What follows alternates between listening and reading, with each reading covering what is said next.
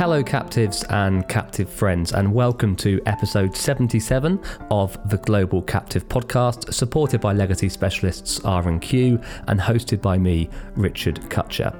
We have another very special exclusive discussion to bring you for the next 30 minutes as Meta, the technology giant that owns Facebook and WhatsApp and many others, goes public with its unique approach to ensuring Side A D&O through its own Hawaii domiciled captive.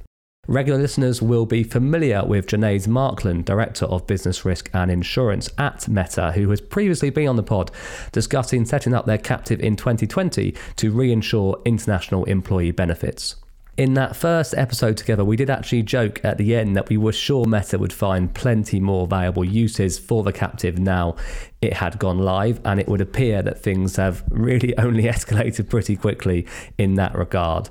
Now, there's lots of additional background I could probably give you, but Janaise and our guest, who I'll introduce in a second, do a really good job in explaining all of that throughout our 30-minute discussion. Janaise and I are joined by Laurie Floresca, a specialist D&O broker with Woodruff Sawyer, and Nick Troxell, manager of global captive fronting at Allianz Global Corporate and Specialty, AGCS. And they're going to explain in their own words the laser DIC Side A policy that they have put in place for Meta to take advantage of recent law changes in Delaware that now expressly allow corporates to purchase D&O liability insurance from their captive. So thank you in advance to Janaise, Laurie and Nick, and please do enjoy this episode.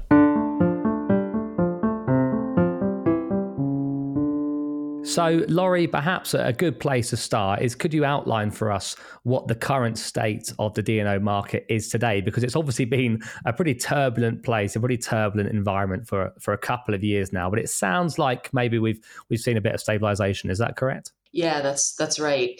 And it's not a surprise. That is a pretty typical cycle for hard and soft insurance markets. When we see carriers pull back and prices go up for over a short period of time, as we saw in 2019, 2020 especially, that drove prices up, drove capacity down in a lot of segments. And then what normally happens is reinsurers take a look at the new prices and the concessions that primary insurers are starting to get, and they start to back the market again. And so starting in late 21, but especially in 22, we've seen a lot of new capacity come into the market. But what has been really interesting this year is that the market softened much faster than it normally would because there was a lack of demand with no new IPOs, basically. The IPO market shut down early in 2022, and that left a lot of carriers who had really rushed into this market, especially because newly public companies were paying really high rates to get insurance in 2020 and 21. And then that business sort of evaporated. So insurers started competing with each other to compete on existing mature public companies. And that's really helped the rate pressure we've seen. And most companies now are seeing decreases in their renewal pricing in 2022. And we expect to see that continuing on in 23. There is still a lot of variation in what companies pay for D&O insurance. And those recent IPOs that went public in the last couple of years are seeing much bigger decreases than mature public companies that didn't see quite as much of an upswing in the hard market cycle. So, Janaise, let's get kind of the meat of the discussion that we're on here to discuss today, which is about this kind of Side A captive D&O structure. Let's rewind the clock a little bit. Why were a group of Delaware corporates keen to see amendments made to the state's corporate code to expressly allow captives to insure Side A of D&O? So yes, back in 2020, it was a much different story. So the D&O market was pretty tough for a lot of insureds, and companies that buy large limits had very little negotiating power. And that put us in a potentially tough position from a coverage sustainability perspective. We had moments in our renewal that we weren't certain we were going to get the coverage that we needed, and that made everyone extremely nervous. The last thing I wanted to do as new to Meta person was go to our board and say, yeah, sorry, I tried really hard, but yeah, you're not going to have the D&O insurance you once had. A bad look. So we at Meta started looking for alternatives. We were actually able to secure the full limit that we were looking for in that year, but it was, by the skin of our teeth. Yeah. So we started looking for alternatives. And in our search, we found other states that were allowing companies more flexibility in how they provided the financial risk transfer to their Ds and Os. And that flexibility extended beyond commercial insurance. So, of course, we got to thinking, well, if it can be done in other states, then why not in Delaware? And that's when we started reaching out to other insureds who might be interested in seeing this change. We're in a sort of similar position with respect to difficulties in the market or just wanting some alternatives. And we started to engage in that process of creating options for companies domiciled in Delaware. The reason really is that the vast majority of public companies are incorporated in Delaware. So, you hear us in the D&O world talking about Delaware law all the time. It is foundational to how a lot of public companies operate their governance structures.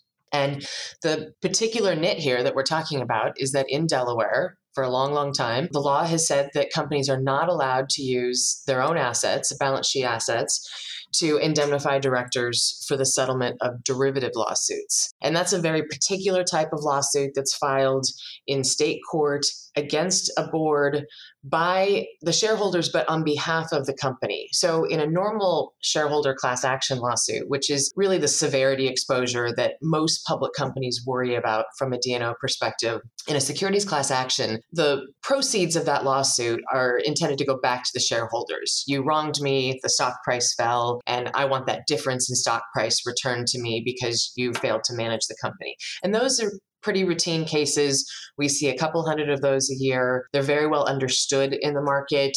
Certainly like anything over time, we've seen inflation in those settlement values, but they're fairly well understood by D&O insurers and by public companies. And so a lot of public companies over time, especially as they get big balance sheets, had chosen to self-insure that securities class action exposure. And so you could do that, but you always still bought A-side insurance because that other type of lawsuit, those derivative lawsuits, could not be covered by the company. And so you needed that A-side insurance as a backstop. It didn't used to be a very big deal. These derivative lawsuits typically were filed sort of as sidecar or tag-along actions to securities class actions. And that was a small settlement, kind of a rounding error on the big number. And often just some changes in corporate governance is what they would eke out of the company, plus a hefty fee for the plaintiff's attorneys. Well, in recent years, the plaintiff's bar has really started to figure out this derivative machine. And they've started to come after big companies, especially with big balance sheets, for large derivative,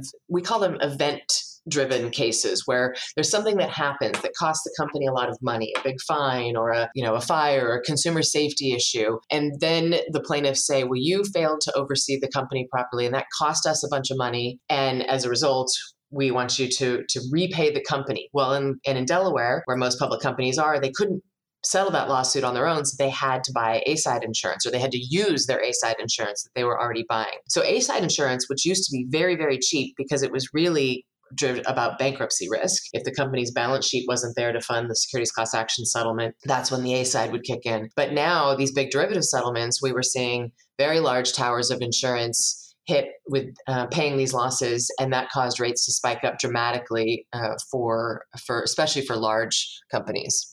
Yeah, really interesting. And thanks for all that context, Laurie. I think that's really interesting. I think it's also important to note, and Janae's kind of referenced it earlier, that Delaware weren't the first and they're not the only state that allows Side A or parts of Side A to be insured for a captive. So, Laurie, have you heard from other corporates HQ'd elsewhere around the country exploring this option or looking for other alternatives? The example that people cite most often is Microsoft. They're incorporated in Washington, and they stopped purchasing D&O insurance decades ago, and that's been well known in the market. You can document it through their public filings that date back decades. Because they're incorporated in Washington, which does permit companies to use their own assets to settle derivative litigation, they actually set up a trust structure that allows their directors to have some certainty that there are assets segregated for them, but that could be used to settle any type of litigation, derivative or securities class action. And that's the most common example that we know of in the market historically. Yeah, so thanks. I'll also jump in there for a second. There are companies domiciled in a handful of other states, such as California, Colorado, New Jersey, Pennsylvania, and others, that are permitted to provide Side A in a captive. I do know of one New Jersey company that has done it, but we are the first Delaware company to put any Side A into their captive. Yeah, Janae, you're correct. There is another company incorporated in the state of New Jersey who actually has had Side A in their captive, I think, since around the 80s. But what I found very interesting is that company, while they've been doing it a long time, with the changes of Delaware, they've re-engaged with their insurance partners and other risk managers like yourself to just kind of see what's going on in this space with all the energy around the change in Delaware. Yeah, I definitely get that impression. Even I was in Luxembourg last week, more with the European corporate environment, and they're obviously very intrigued when they're looking at their own D&O. The change in Delaware probably don't directly impact them, but I think you're right that this whole topic and that law change in Delaware and some of the noise around it has created a lot more debate on this topic. So everyone's fascinated to see what different people are doing. And on that note, I guess, Sinead, can you give us a bit more detail on how Meta have kind of structured the D&O through the captive? Yeah, well, on a side note, I really love the fact that there are folks in Luxembourg that are talking about this. That makes me feel really good. Yeah. So yeah, we were pretty intentional about making sure our directors and officers would receive equivalent protection to commercial coverage. So no matter what we did with our captive, they were going to get exactly the same coverage that they had previous to us using it. The message was that it just would be structured a little differently. So the new rule in Delaware allows captives to cover nearly all exposures that are normally covered, but there are a few exclusions for a couple of very remote edge cases. So to fulfill our objective of equivalent protection, we had to buy something our Woodruff Sawyer partners like Lori have coined Laser DIC, a commercial product to fill in those teeny tiny gaps created by Delaware's exclusion language. I will jump in here and admit that I did come up with that name, and I have received some Austin Powers jokes and references as I've sold this to insurers. But we really think that it accurately reflects the way the policy provides very specific coverage just for those differences. And what we meant by that is, the commercial insurance market had a very standard A-side product that companies like Meta were buying. And it's very important to directors to know that they have the equivalent coverage that their peers do. So we didn't want a Delaware company to adopt this solution and then have the board realize that they had less coverage than they had when they were buying in the commercial market. And there were very small differences, really just in the form of the Delaware legislature mandated that the captive insurance policy have a fraud exclusion. And the form of that fraud exclusion was not quite as favorable as what we see in the commercial market. So that was one of the key elements that we wanted to match. And then the second piece would just be financial insolvency. Just as a big, well-capitalized corporate can go bankrupt, not all captives survive. I'm sure in your guys' world, you know how to structure them so that very rarely happens, but a director still wants that backup assurance that there are additional assets there behind the captive. Yeah, and we were just lucky to have a lot of creative partners, including Nick here on this call, who were willing to write that Laser DIC for us in July last year, and that made it possible for us to make this happen for our company. Yeah, no, it was great to partner with Meta directly and their broker, and that's the key point here. And with all of us represented on the call here, you have to have collaboration across all three of those groups and be very open-minded to these conversations. But at the end of the day, like Janae said, to make sure that there's like coverage for their Ds and Os, even with utilizing the captive. Yeah, and that collaboration comes through and is obviously key in any kind of structure like this. And Janae, I think you've touched on it, but despite the additional flexibility that the Delaware Corporate Code amendments have given captive owners such as yourself, what are the kind of challenges you've encountered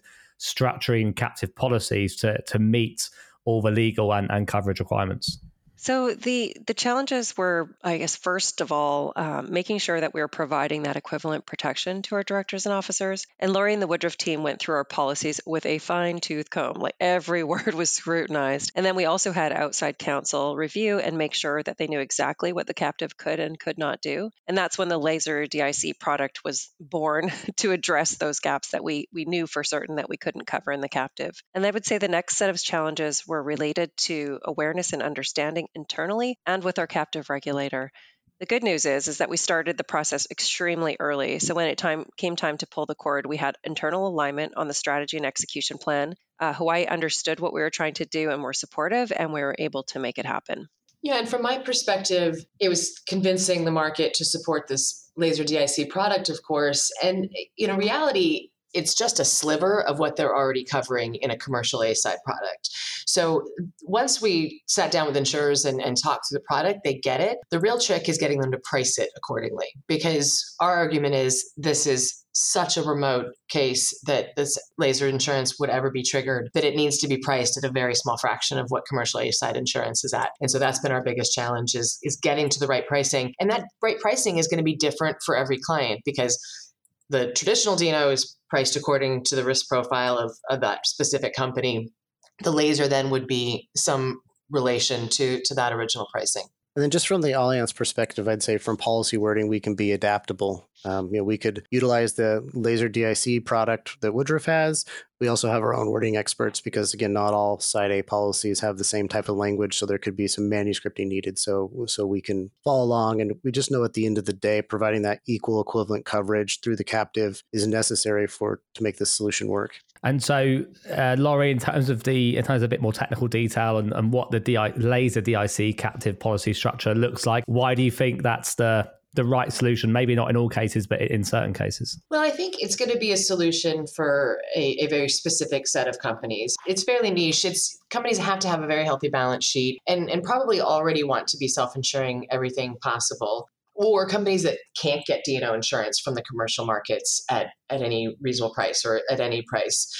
But ultimately, the decision to use a captive is a risk financing decision. So, where to put it in your stack, what's the best way to optimize for that pricing is going to be very specific to a company. In Meta's case, we started with a small piece of the program with plans to expand it over time. That's also partly driven by the need to socialize the laser DIC product and its appropriate pricing in the market. But there are other, ways to think about, if you're still buying traditional BC insurance, would you want to put that in your captive?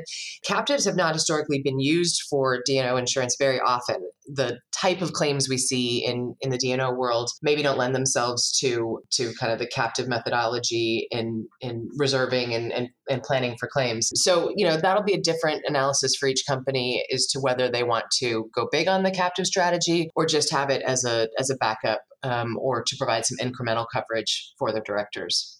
Laurie, just to expand on your comment a little bit earlier, it is really that risk financing strategy of the company and their utilization of the captive. And there's really a number of ways to bring the captive in, like Meta did, where there's a sliver of cover being put into the captive. Others might want to go a little bit more all in and do a ground up cover.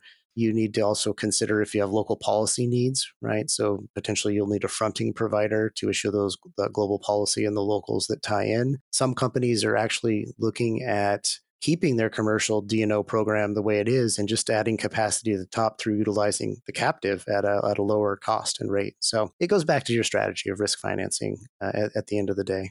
So from my perspective here at Meta, we are doing everything with the idea of long-term coverage sustainability in mind, and having the option for the captive is really important for that. Regardless of the current market conditions, we know that those kind of change over time, and we just want the ability to have control over our D&O destiny. Yeah, of course. I think that's probably a lot of corporations' goal. Nick, in terms of, you touched on what some of those other solutions are in terms of maybe just a captive providing additional capacity at the top. Do you think there seems like there are a basket of options out there, right, for more ways that corporates can use kind of a captive-centric approach to D&O? Yeah, exactly. There are a number of ways. And I think that's what's great about a captive, right, is that it does provide you those options, and you're really only limited by your creativity and the partners that you have to kind of work with you. But these are the solutions that we've considered here at Allianz, but I don't think you should be limited by those, and be creative and try to develop a solution that fits the needs of your captive and your company. I agree. I think, there are a lot of ways you can structure this. I think I would just caution companies that it's worth taking the time to do it right and make sure your directors understand what you're proposing. For example, the laser DIC product is probably not required, and some companies may choose to forego it. But as a risk manager, I think you'll want to make sure that your board understands that there are some differences between what is in the commercial market and the captive is allowed to cover. And Janae, then in terms of making this structure work for you guys, like what support are insureds and captives looking for and needing from the commercial market? It sounds like you've got a willing partner here in Allianz, but has the commercial market been kind of forthcoming? Is it hard to find that laser DIC capacity and that supporting capacity? Yeah, so Allianz has been amazing. Thank you, Nick, for driving that internally there at your company. We've had some great discussions. The capacity is building, and we couldn't be more excited about both the opportunity and the folks that we've been able to bring to the table that are also interested. So that's been going really well. We have had 13 insurers currently offering small lines, and we hope to grow those over time. We are looking for the most laser DIC we can generate in the market so that we do have that flexibility and options. Yeah. So we are looking for new laser DIC capacity from our incumbents and from new markets. We will also like to see a more rational approach to pricing pricing, as Lori mentioned. The risk is extremely low. It's a very, very much an outlier case. So we hope that eventually the price will come down as more insurers get comfortable with this very low risk. Yeah, I agree with Janae's there. D&O insurers in the regular commercial world typically provide fairly small lines, usually 10 million, maybe a max of 25. And even there, they're usually ventilating that throughout a tower. The carriers that do offer big blocks of capacity typically demand a higher price to do so. So this is, a little bit of an interesting pitch. We want big blocks of capacity at a very low price, but the risk is really, really small, as Janae said. So it just requires a lot of market education and socialization of this product. And I'd note that, Janae's mentioned 13. That's just in the initial launch of the laser DIC portion of the tower. Meta has many market participants in the rest of their commercial tower.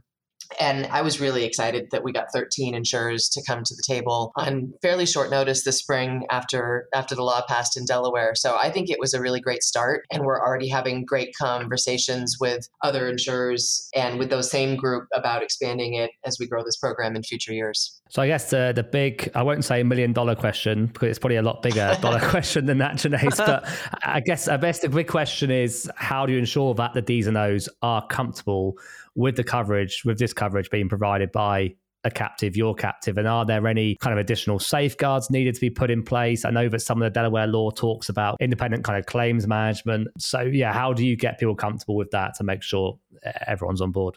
Yeah, so we actually started talking to our board, I think back in 2018, as the market started to turn, and just to raise the issue that, look, the market might get a little bit more difficult and we're going to have to start thinking about options. So that the seed was planted way back then. And then we had several conversations between that time and the present, which is when we first put our DIC and our Side A into our captive this last renewal. So when the option became available, the discussion was really straightforward. We were able to provide comfort that they were getting that equivalent protection to what they had with commercial insurance, albeit structured a little differently. And that was the most important message to land. As for the guardrails, we talked a bit earlier about the edge cases that could not be covered by the captive. Those things include final adjudications of fraud or knowing violations of the law. And there are also requirements for claims handling. The law requires claims decisions need to be made by one of four bodies: an independent committee of disinterested board members, and that's commonly how it's done now, a third-party administrator, outside counsel, or a shareholder vote. So we spent a lot of time with our friends in the law department talking about the ins and outs of the coverage and the claims management process until everyone was comfortable with what we had and what it required as we started to implement this new solution.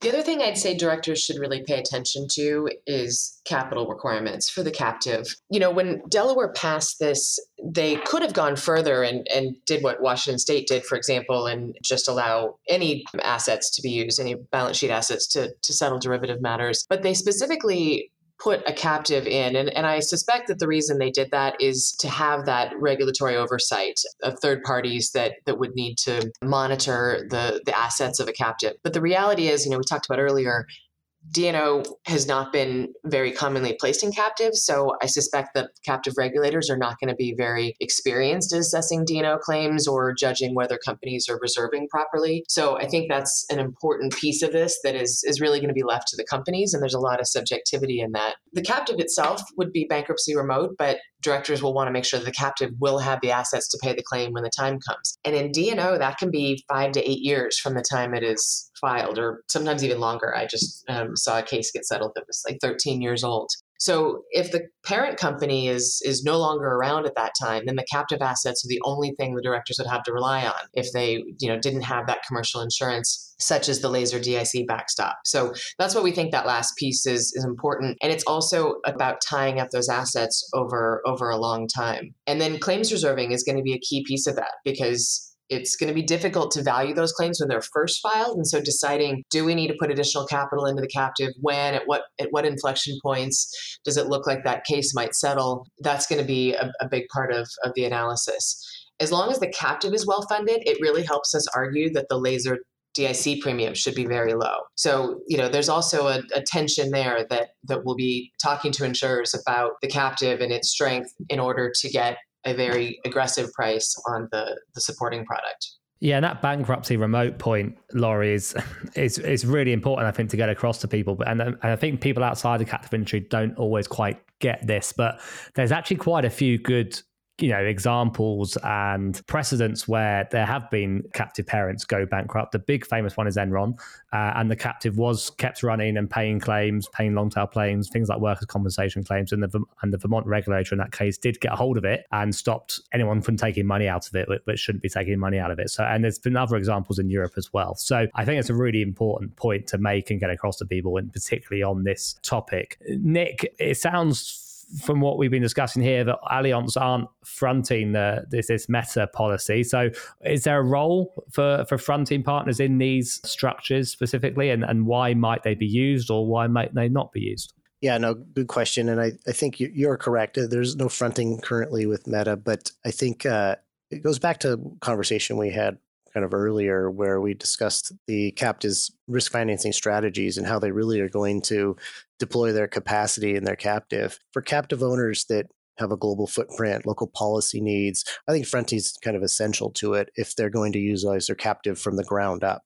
Right? Allianz can provide coverage certainty around the globe, issue policies, cede premium back to the captive where it can, and the appropriate coverages through a unique reinsurance agreement. But there are situations where a fronting partner might not be needed or might not be ideal. And I think those are where the captive will take pieces of the D&O tower maybe up higher where they don't need the captive front.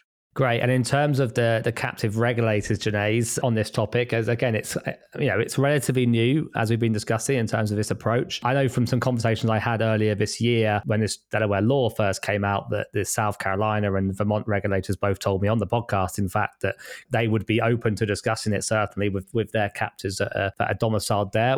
How receptive have the captive regulators you've spoken to been about this DIC structure being implemented? So our captive is domiciled in Hawaii, and they have a reputation for being open-minded, fair, and careful. And these are all things we appreciate. So initially, as you can imagine, our proposal was met with curiosity. What is this new Side A DIC coverage that you want to put into your captive? It hadn't been done before, so they were just cautious and wanted to understand. So we spent quite a bit of time talking to them about how we plan to structure it, what we plan to do in terms of reserving, and how we thought about that. And then being good risk managers, we also reached out to Vermont just in case Hawaii said no. So, as you mentioned, open to having the discussion, which we thought was really positive. It was well known that Side A coverage for non-indemnifiable losses couldn't be in a captive. So the reticence that Hawaii first exhibited was pretty understandable. So the Department of Insurance wanted to understand what had recently changed.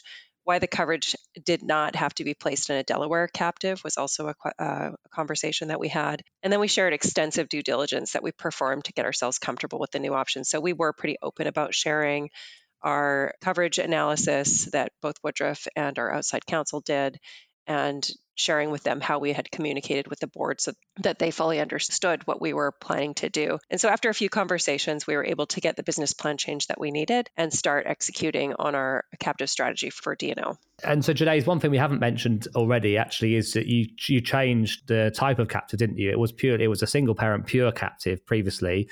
It's now a PCC captive, is that correct? And that was for this structure? Yeah, that's absolutely correct. So we had a captive earlier and we were putting our traditional captive business into it. But when we started thinking about D&O, we wanted to make sure that we were being very cautious with the assets that were dedicated to D&O coverage. And so creating those two cells that were separate, one for D&O and then one for everything else, provided an additional layer of comfort to our Ds and Os that if in fact a claim did need to be paid, that those assets were there, ready to be deployed, and were for them only. So that was an important consideration for us, and we did that structurally. Yeah, I think they're a really interesting part of this. So, Laurie, how about yourself and Nick in terms of conversations you've had or heard about with other regulators? Yeah, we initially, right after the law was passed, engaged with Delaware's regulator. Even though the law didn't require it, we expected that a lot of companies would be curious about whether there would be some advantages of having the captive in Delaware, and so definitely the regulator there views it as a business opportunity and is open to considering the structure there. And here at Allianz, we have been talking with other captive owners about the option of utilizing their captive, but area of domicile is important. If you're the first to bring it to your state, you could expect a longer time frame. If you're in Hawaii, Meta's already blazed that trail for a captive owner. So, the next one coming through should be a little bit more efficient of a process since they've been educated. But just make sure you have set aside a good amount of time to engage your captive regulator if you're the first. And I would also add to that, if your captive regulator doesn't ask some questions or just waves it through without asking any questions, that would be a red flag in terms of your captive regulator. I think it's important that captive regulators, are on top of it and are asking the right questions to kind of help you through that process, right? You don't want just someone waving something through and saying, yeah, all good, let's go. I think you want the regulators to be kind of paying attention. Is that fair, do you think, Janae? You probably don't want someone just to say yes to everything. Yeah, that's why we were so happy to engage in the conversation with Hawaii. They're very curious, had a lot of questions and want to understand it, which also made us feel like, okay, good. We definitely want to do it here. Well, and I think that's exactly why the Delaware legislature put this check in, that there would be that third party that's engaging and reviewing these structures, and it should give directors more comfort than a company just completely self-insuring. Yeah, absolutely. So lastly then, what profile, I guess, Laurie, do you think, what profile of corporates do you expect this solution to be relevant for? Are you already talking to others considering something similar? Yeah, I mean, the ideal candidates here are probably already self-insuring most of their risk. They're buying an A-side tower and they think it's too expensive and they'd like to buy less of that. So they need to have a very strong balance sheet, obviously, as we've talked about. We're talking about funding 100% of the limit and keeping it tied up for multiple years. So they need to have a long-term mindset. There probably is also another market for companies that can't get traditional insurance, think really tough industries, cannabis, crypto. I don't know, all that happened in the crypto markets recently. I think those are really challenging spaces. And so you might see companies explore it there. The problem is if they don't have the balance sheet to go along with it and tie up those assets, I'm not sure it's such a great solution, but it might be better than nothing in some cases. And then obviously you need the sophistication or the resources to set up a captive, although I think there are simpler ways to access captives from other sources. But that point we made earlier, I think it's really important that the captive assets are separated, whether that's a distinct captive or a separate cell, to give the directors comfort that the captive assets can't be depleted by claims activity from something else. So I think the sky's the limit on this. For me, managing that uncertainty related to capacity and continuity of coverage and coverage sustainability is the most important reason to have a captive option ready for use. Setting it up with the regulator, getting the policy in place that you want to be able to provide at any given point in your D&O journey, to me is one of the most important reasons to do this. But companies can use it if they want to provide additional capacity for relatively little cost. You can fill problematic layers in your existing programs, or you can take more risk into your captive just because you want to. So that flexibility is just really nice to have. The other reason to do it, of course, is to be prepared when the next really hard market strikes, because we all know that it will. That's a good point, right? Is that when that next hard market come and getting prepared for it. So we mentioned earlier, the first question was what the market conditions are, and we're seeing that market come down and flatten. But this might be the best time to set up an option for your captive down the road.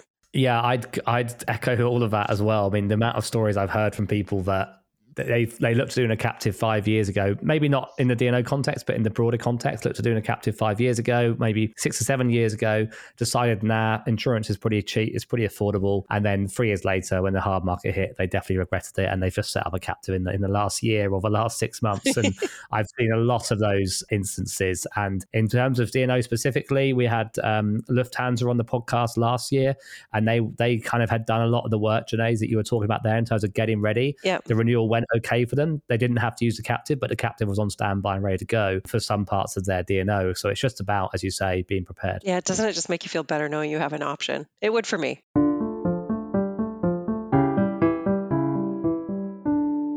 Well, thank you to Janae, Laurie and Nick for that fascinating discussion, and especially to Janae and Meta for being so generous as to allow us to tell that story.